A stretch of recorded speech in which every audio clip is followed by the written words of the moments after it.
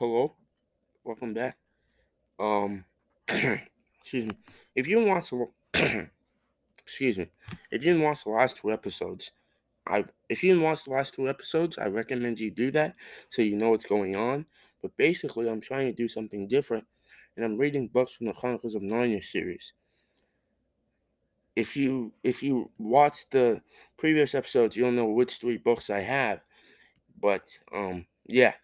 If you want to read along, you can do that, but only if you want to. So, all right. Chapter 3. At the gates of Tashbaan, my name, said the girl at once, is Aravis. And this is take two, by the way. My name, said the girl at once, is Aravis Tarkina, and I'm the only daughter of Kidrash Tarkhan, the son of Rashidi Tarkhan, the son of Kidrash Tarkhan, the son of Ilsambre Tisroc, the son of Ardib Tisroc, who was descended in a right line from the god Tash.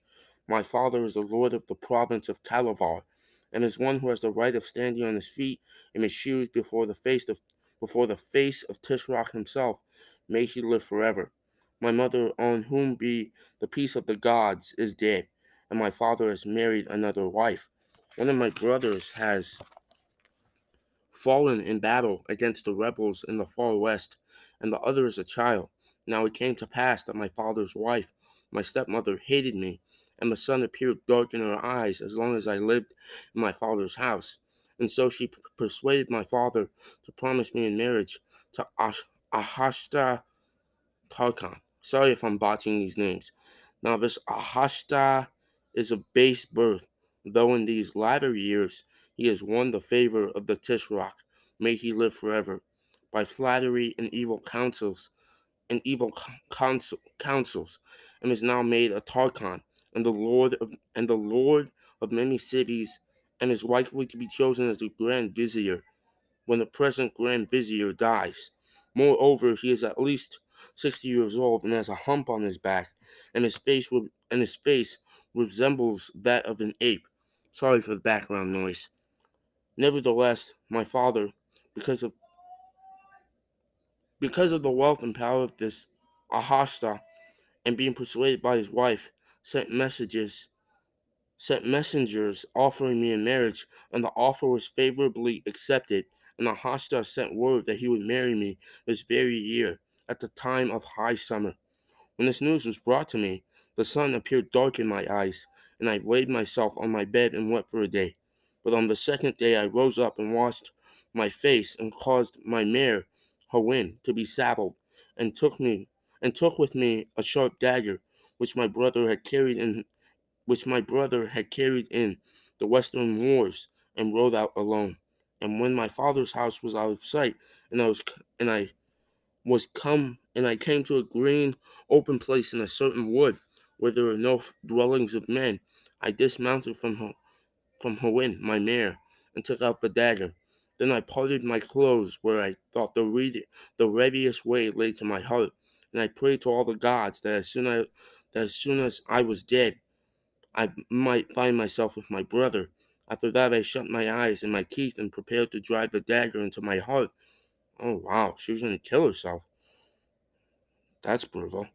But before I had done so, this mare spoke with the voice of one of the daughters of men and said, "O my mistress, do not by any means destroy yourself, for if you live, you may yet have good fortune, but all the dead are dead alike."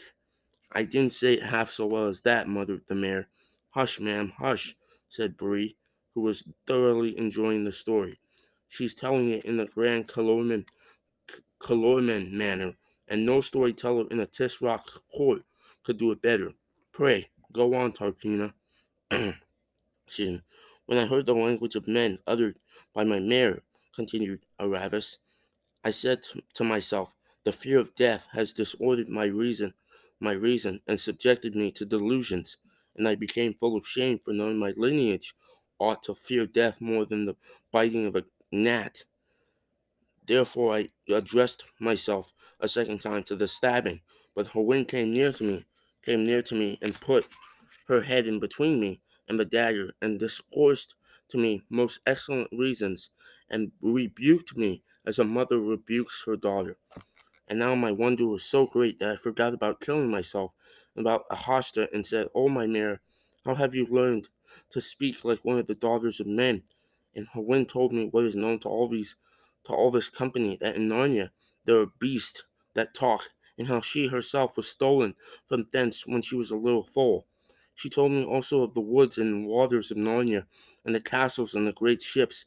So I said, "In the name of Tash and Azaroth and Zardina, Lady of the Night, I have a great wish to be in that country of Narnia. Oh, my mistress, answered the mare, if you were in Narnia, you would be happy, for in that land no maiden is forced to marry against her will."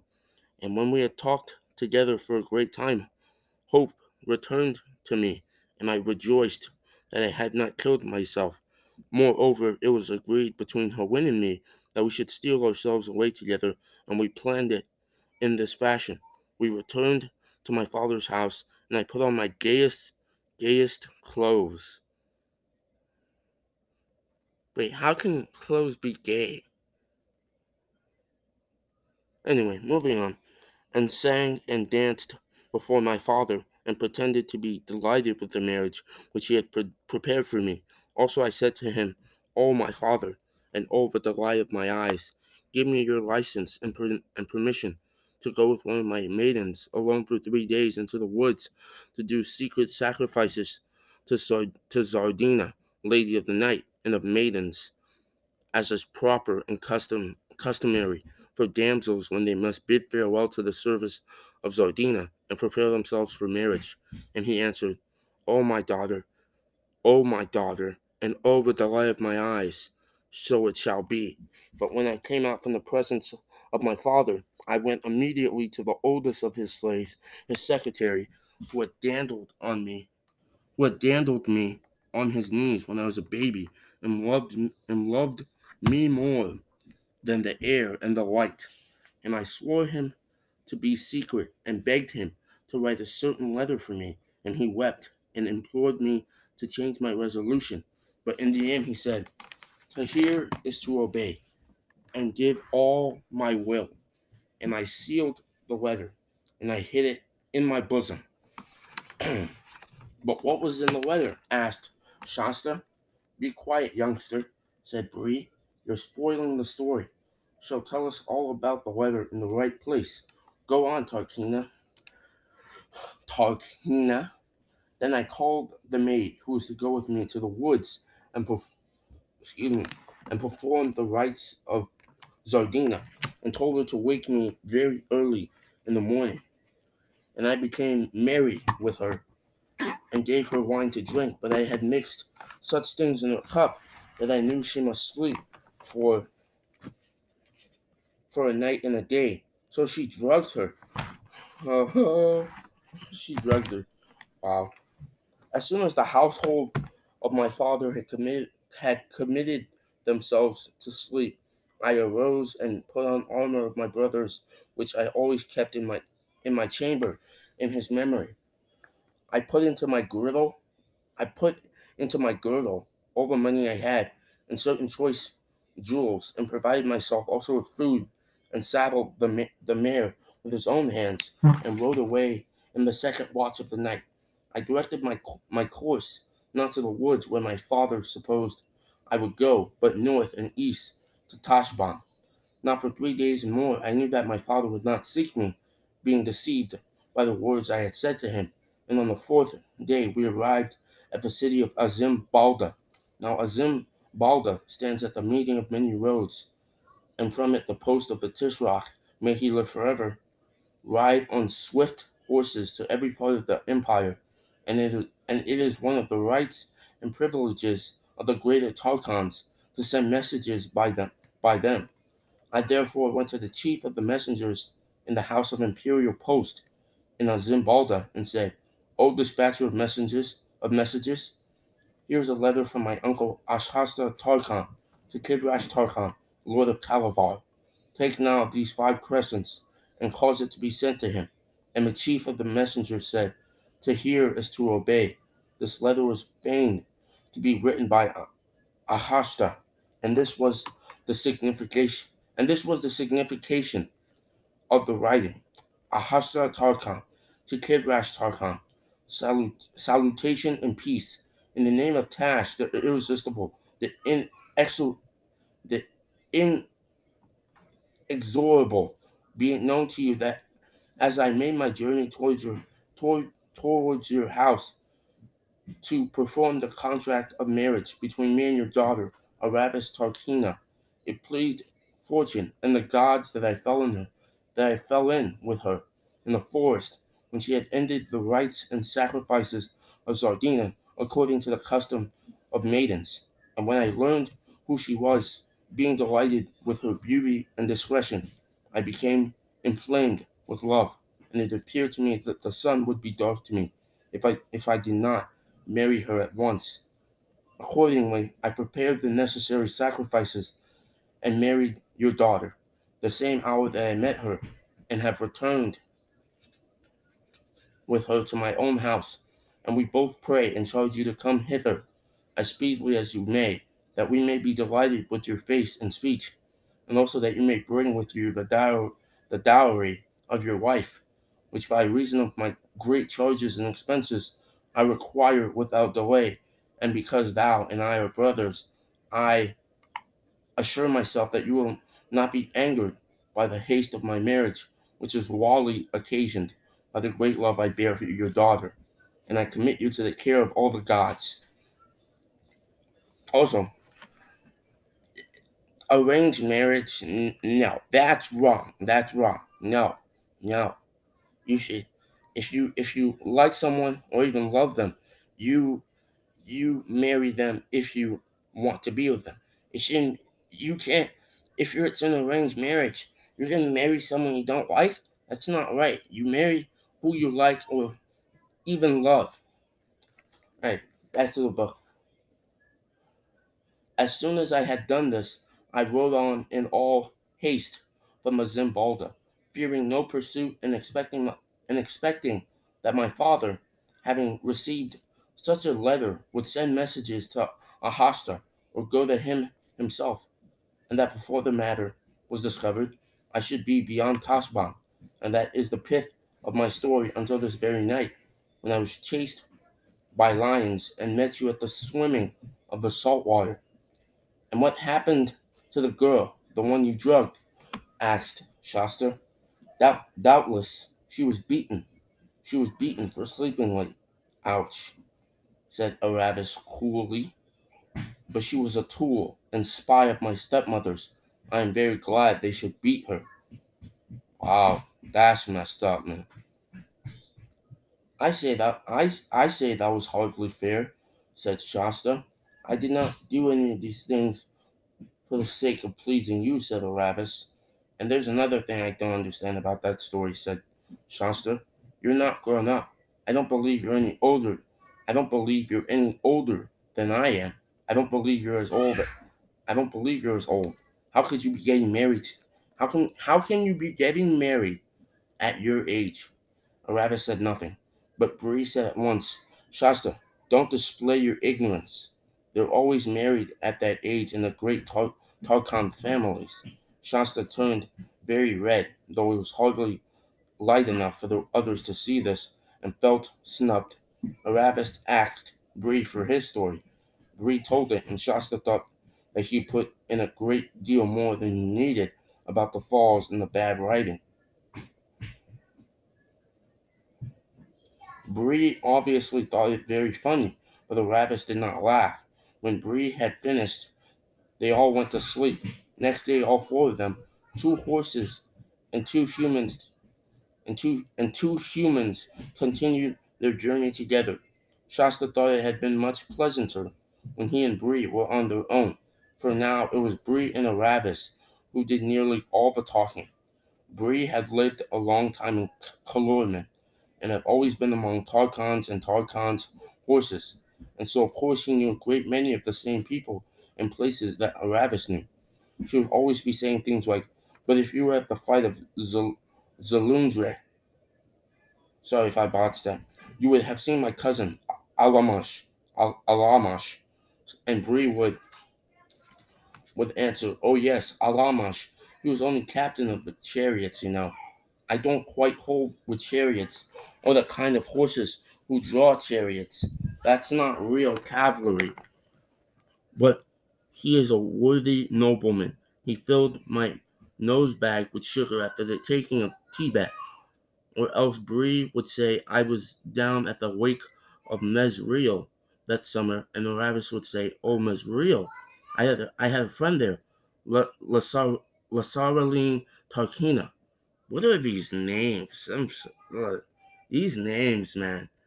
What a delightful place it is. Those gardens and the Valley of the Thousand Perfumes. Bree was not in the least trying to leave Shasta out of things, though Shasta sometimes nearly thought he was. People who know a lot of the same things can hardly help talking about them, and if you're there, you can hardly help feeling that you're out of it. Hawin the mare was rather shy before a great war horse like Bree, and said very little, and Aravis never spoke to Shasta at all if she could help it. Soon, however, soon though, they had more important things to think of. They were getting near Toshbot. There were more and larger villages. There were more and larger villages and more people on the roads. They now did nearly all their traveling by night and hid as best as they could during the day. And at every halt, they argued and argued about what they were to do when they reached Tashbaan. Everyone had been putting off this difficulty, but now it could be put off no longer. During these discussions, Aravis became a very little, less unfriendly to Shasta. One usually gets on better with people when one is making plans than when one is talking about nothing in particular. Bree said the first thing now to do was to fix a place where they would all promise to meet on the far side of Toshbon, even if by any ill luck they got separated in passing the city. He said the best place would be the tombs of the ancient kings on the very edge of the desert. On the very edge of the desert. Things like great stone beehives, he said. You can't possibly miss them. And the best of it is that none of the Calormans will go near them because they think the place is haunted by ghouls and are afraid of it. Aravis asked if it wasn't really haunted by ghouls, but Bree said he was a free Narnian horse and didn't believe in these Calorman tales. And then Shasta said he wasn't a Calorman either and didn't care a straw about these old stories of ghouls. This wasn't quite true, but it rather impressed Aravis, though at the moment it annoyed her too. And of course she said she didn't mind any number of ghouls either. So it was settled that the tombs should be their assembly place on the other side of Tashbaan, and everyone felt they were getting on very well, till Hawin humbly pointed out that the actual problem was not where they should go when they had got through Tashbaan, but how they were the real problem was not where they should go when they had got through Tashbaan, but how they were to get through it. "Well, we'll settle that tomorrow, ma'am," said Bree. "Time for a little sleep now." But it wasn't easy to settle. Aravis's first suggestion was that they should swim across the river below the city during the night and not go into Tashbaan at all. But Bree had two reasons against this. One was that the river mouth was very wide and it would be far too long a swim for her wind to do, especially with a rider on her back. He thought it would be too long for himself, too, but he said much less about that. The other was that it would be full of shipping, and of course anyone on the deck of a ship who saw two horses swimming past would be almost certain to be inquisitive. I guess that's another way of saying suspicious or something like that. Shasta thought they could Shasta thought they should go up the river above Tashbaan and cross it where it was narrower. But Bree explained that there were gardens and pleasure houses on both banks of the river for miles, and that there would be Tarkans and Tarkinas living in them and riding about the roads and having water parties on the river. In fact, it would be the most likely place in the world for meeting someone who could recognize Aravis or even himself. Water parties? What the? I guess they would be drinking a lot of water. Moving on. We'll have to have a disguise, said Shasta. Hawin said it looked to her as if the safest thing was to go right through the city itself, from gate to gate, because one was less likely to be noticed in the crowd. But she approved of the idea of disguise as well, she said. Both the humans will have to dress in rags and look like peasants or slaves, and all Aravis's armor and our saddles and things must be made into bundles and put on our backs, and the children must pretend to drive us, and people will think we're only pack horses. My dear Hawin, said Aravis rather scornfully, as if anyone could mistake Bree for anything but a war horse. However, you disguised him. I should think not, indeed, said Bree, snorting and letting his ears go ever so little back. I know it's not a very good plan, said Hawin, but I think it's our only chance, and we haven't been groomed for ages, and we're not looking quite ourselves. At least I'm sure I'm not. At least I'm sure I'm not.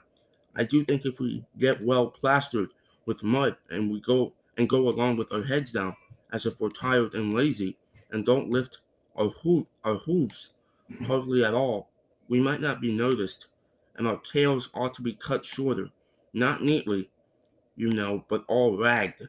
My dear madam, said Bree. Have you pictured to yourself how very disagreeable it would be to arrive in Narnia in that condition? Well, said Hawin humbly, she's a very sensible mare.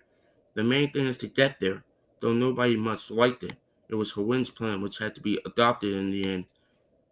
It was Hawin's plan which had to be adopted in the end.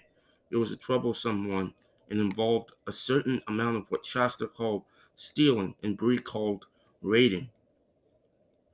One farm lost a few sacks that evening, and another lost a coil of rope the next, but some tattered old boy's clothes for Aravis to wear had to be fairly bought and paid for in a village. Shasta returned with them in triumph just as evening was closing in. The others were waiting for him among the trees at the foot of a low range of wooded hills which lay right across their path. Everyone was feeling excited because this was the last hill. When they reached the ridge at the top, they would be looking down on Tashbaan. I do wish we were safely past it, muttered Shasta to Hawin. Oh, I do, said Hawin fervently. That night they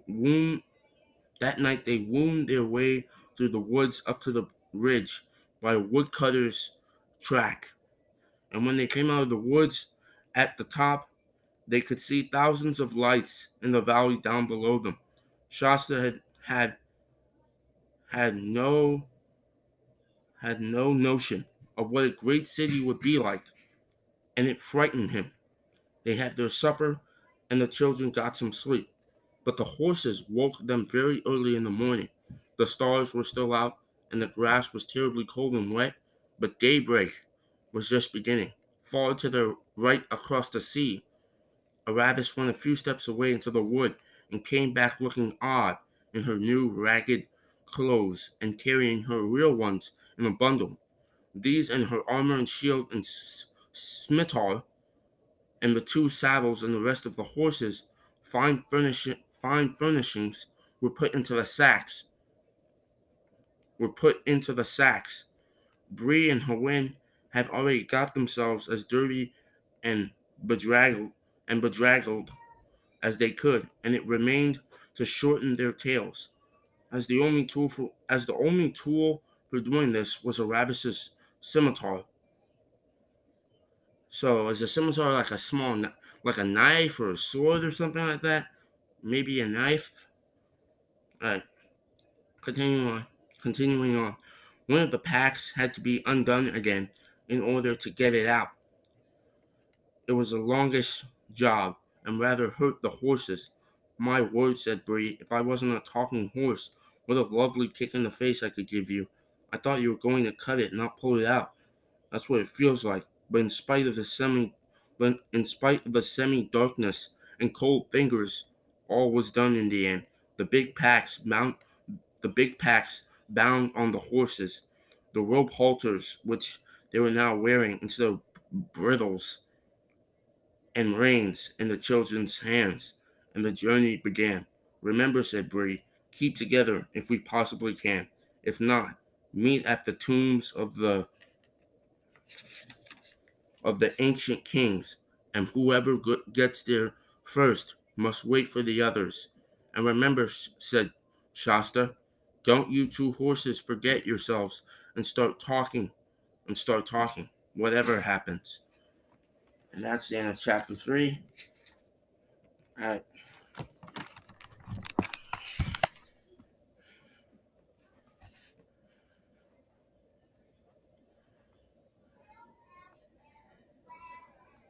See you all later. Bye.